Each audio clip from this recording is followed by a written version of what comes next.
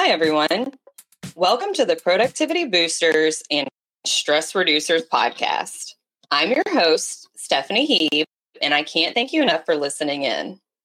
Each episode, I will discuss a new tip or trick that will help you to live a productive and efficient life, professionally and personally. If you're ready to find your productivity rhythm, relieve stress, and meet your goals faster, then this is the podcast for you. This podcast is sponsored by Your Choice Concierge and GiftWell, both created to make your life easier. Your Choice Concierge provides flexible hourly, personal, and professional assistance. Let them handle your busy tasks so you can focus on what's important. GiftWell makes thoughtful gift giving easy. They deliver and ship one-of-a-kind gifts using products from local businesses across the country. Make sure to use code YCCFriend at checkout to receive 5% off your purchase. You can learn more about Your Choice and GiftWell by clicking the links in the description. In this week's episode, I'm going to share some tips that will help you get organized and stay organized, professionally and personally. Being unorganized can lead to a lot of wasted time. It can also cause you to waste money.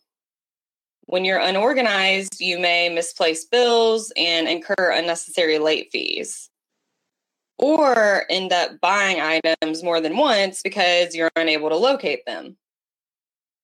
It will also lead to unnecessary stress and directly affect your health.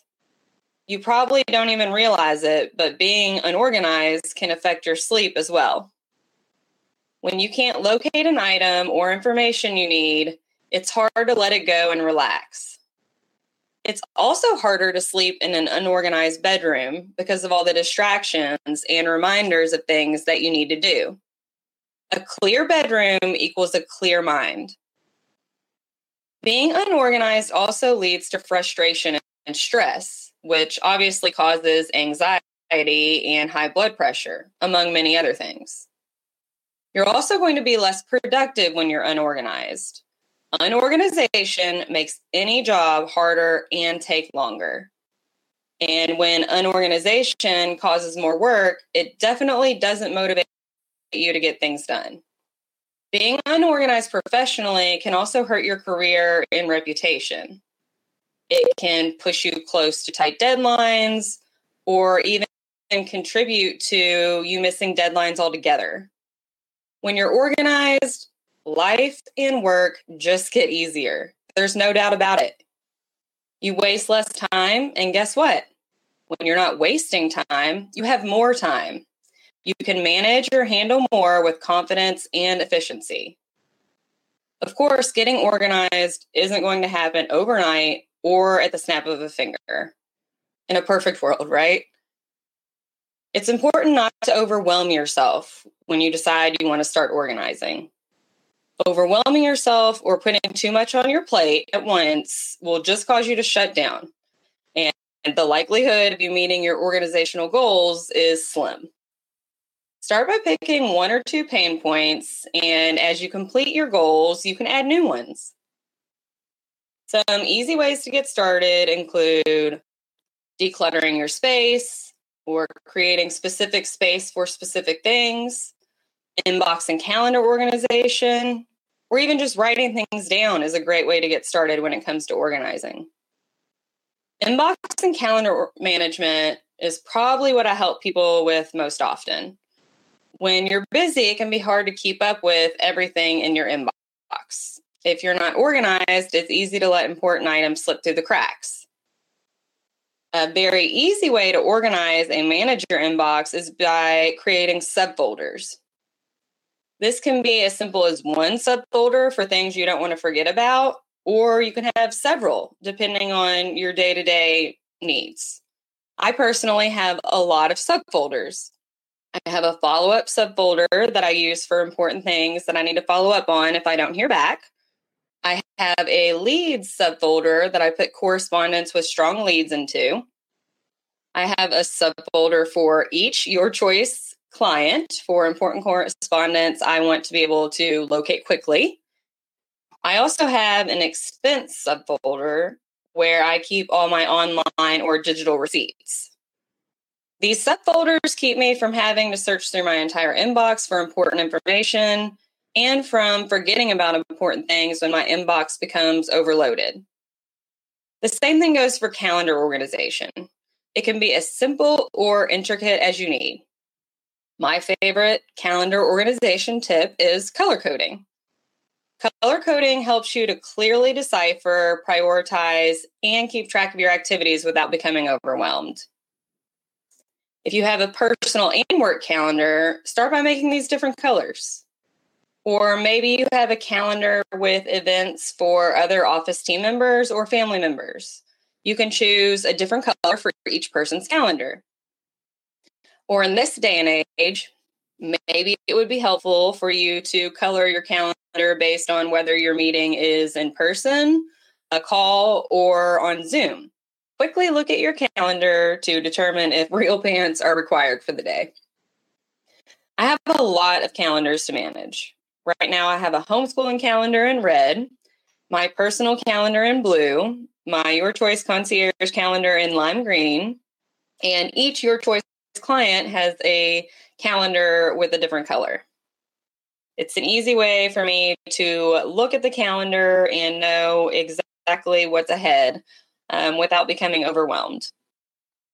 Another way to get yourself organized easily is to create specific places for specific things.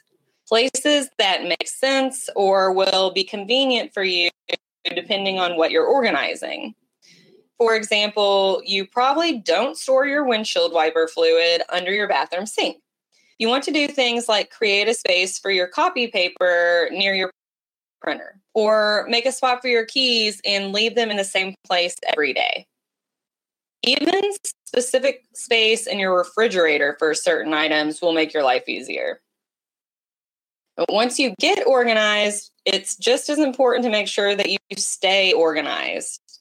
It's easy to let things slip and find yourself in the same unorganized mess you started with.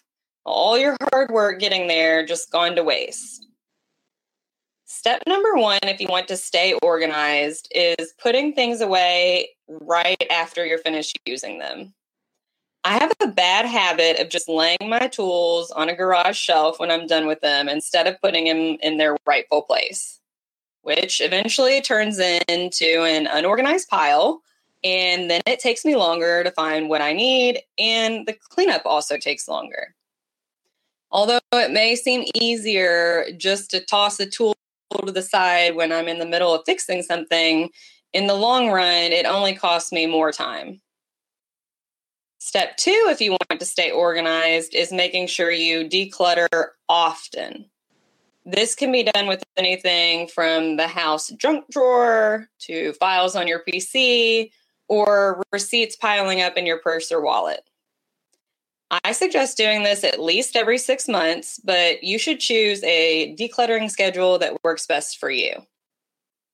Maybe it's easier for you to declutter one area a month instead of trying to tackle all decluttering twice a year. It's important to find your own personal productivity rhythm. When decluttering, you should keep only what you need and get rid of what you don't.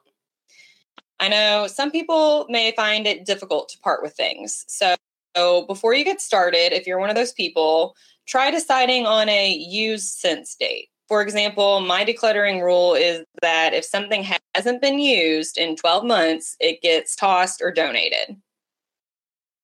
And last but not least, if you want to get organized and stay organized, you need to write things down. Or in this day and age, type it down. Organizing your thoughts is just as important as organizing your things.